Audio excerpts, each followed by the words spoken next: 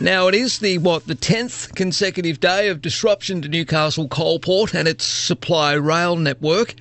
Why are they doing it?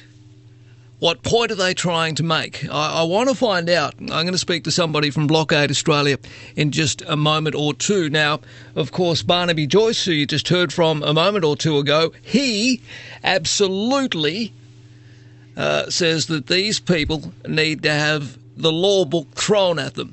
So much so that even in New South Wales, the Police Minister, David Elliott, says that, well, police will come down hard, possibly jail terms of 20-plus years and massive fines. Ginny joins us from Blockade Australia. Good morning, Ginny. How are you? Yeah, all right, thanks. How are you? Yeah, good, thank you. Nice to talk to you. I'm just looking at the live feed here. The girls are abseiling as you and I speak, Ziana and Hannah.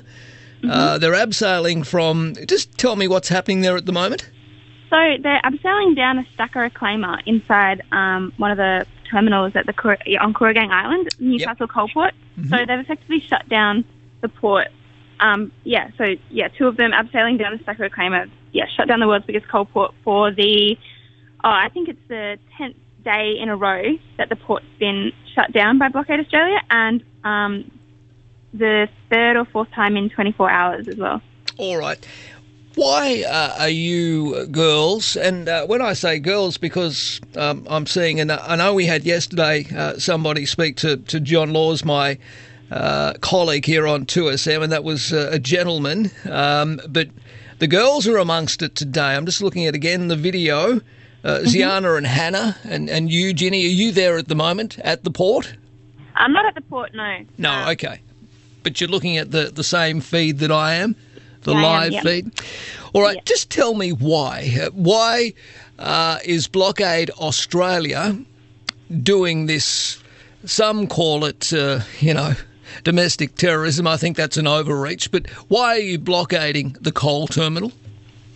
Because I think it's the only way of effectively getting in the way of Australia's, trajectory of destruction. Australia's facilitating the global climate and ecological collapse, and it's been doing that since it started, and there's no way of voting our way out of this mess, and the only way to, actually do anything about it is to materially disrupt the operations that are driving the end of the world and shutting down the world's biggest coal port. Everyone knows that coal is bad and that coal is something that is, Australia's the biggest exporter of thermal coal, and the Newcastle coal port is a central pillar of the Australian economy, and by shutting it down, it's actually doing politics in a way that forces Australia to pay attention and to respond instead of just sticking a piece of paper in a ballot box where, it doesn't really change anything and Australia can keep doing whatever it wants. So I think it's, we're at this point in history where we need to be taking this global threat of extinction really seriously, and I think that this is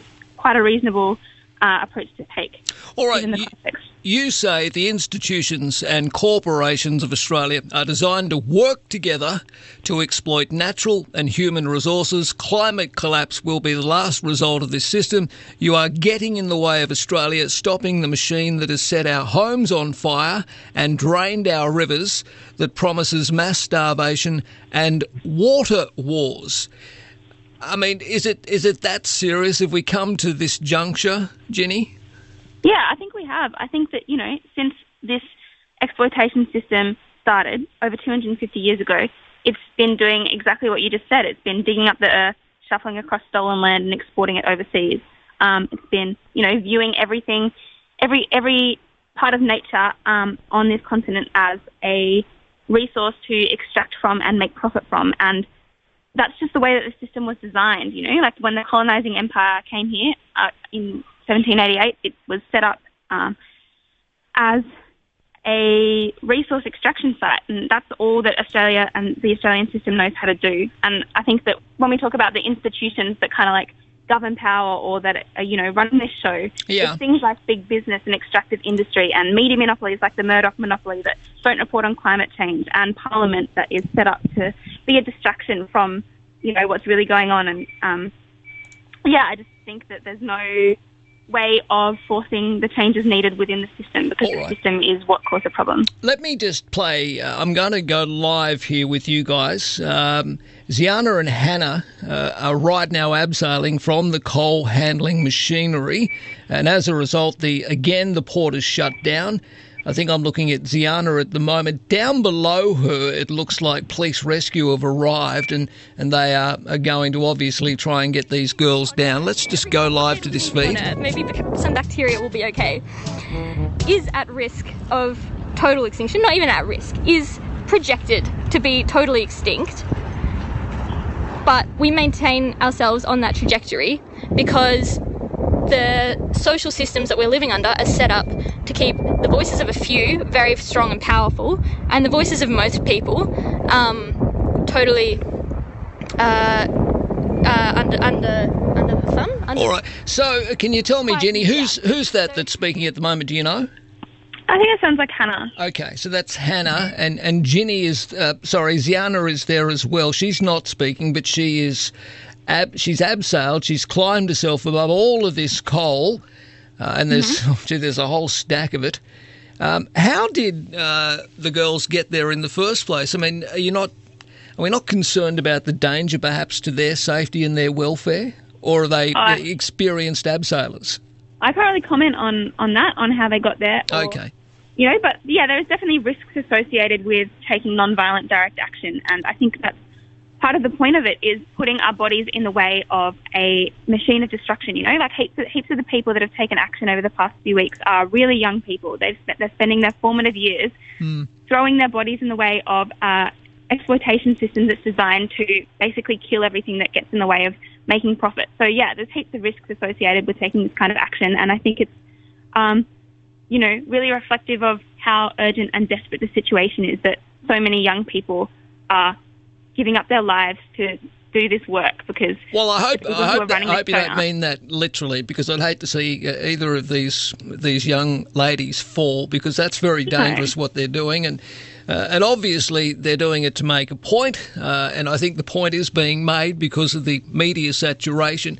Are you not worried about what the New South Wales Police Minister David Elliott has said in relation to this, that these girls who are again disrupting the port this morning may face jail time and large fines? Yeah, I'd just like to say I don't think it's about making a point. I think it's about doing politics in a way that forces Australia to respond, instead of doing politics in a way that, can be ignored. And I don't think it's about media attention. I think it's about getting in the way of Australia's destruction. I think that the response from the police minister is reflective of how effective this action is, because, when you find a way of actually materially disrupting the functioning of the Australian economy, the legal repression and the police repression and state repression is going to increase, because they don't want you to do that. And I think it is scary to know that what we're doing is working, and I think it's a natural byproduct of effective non-violent direct action. Yep.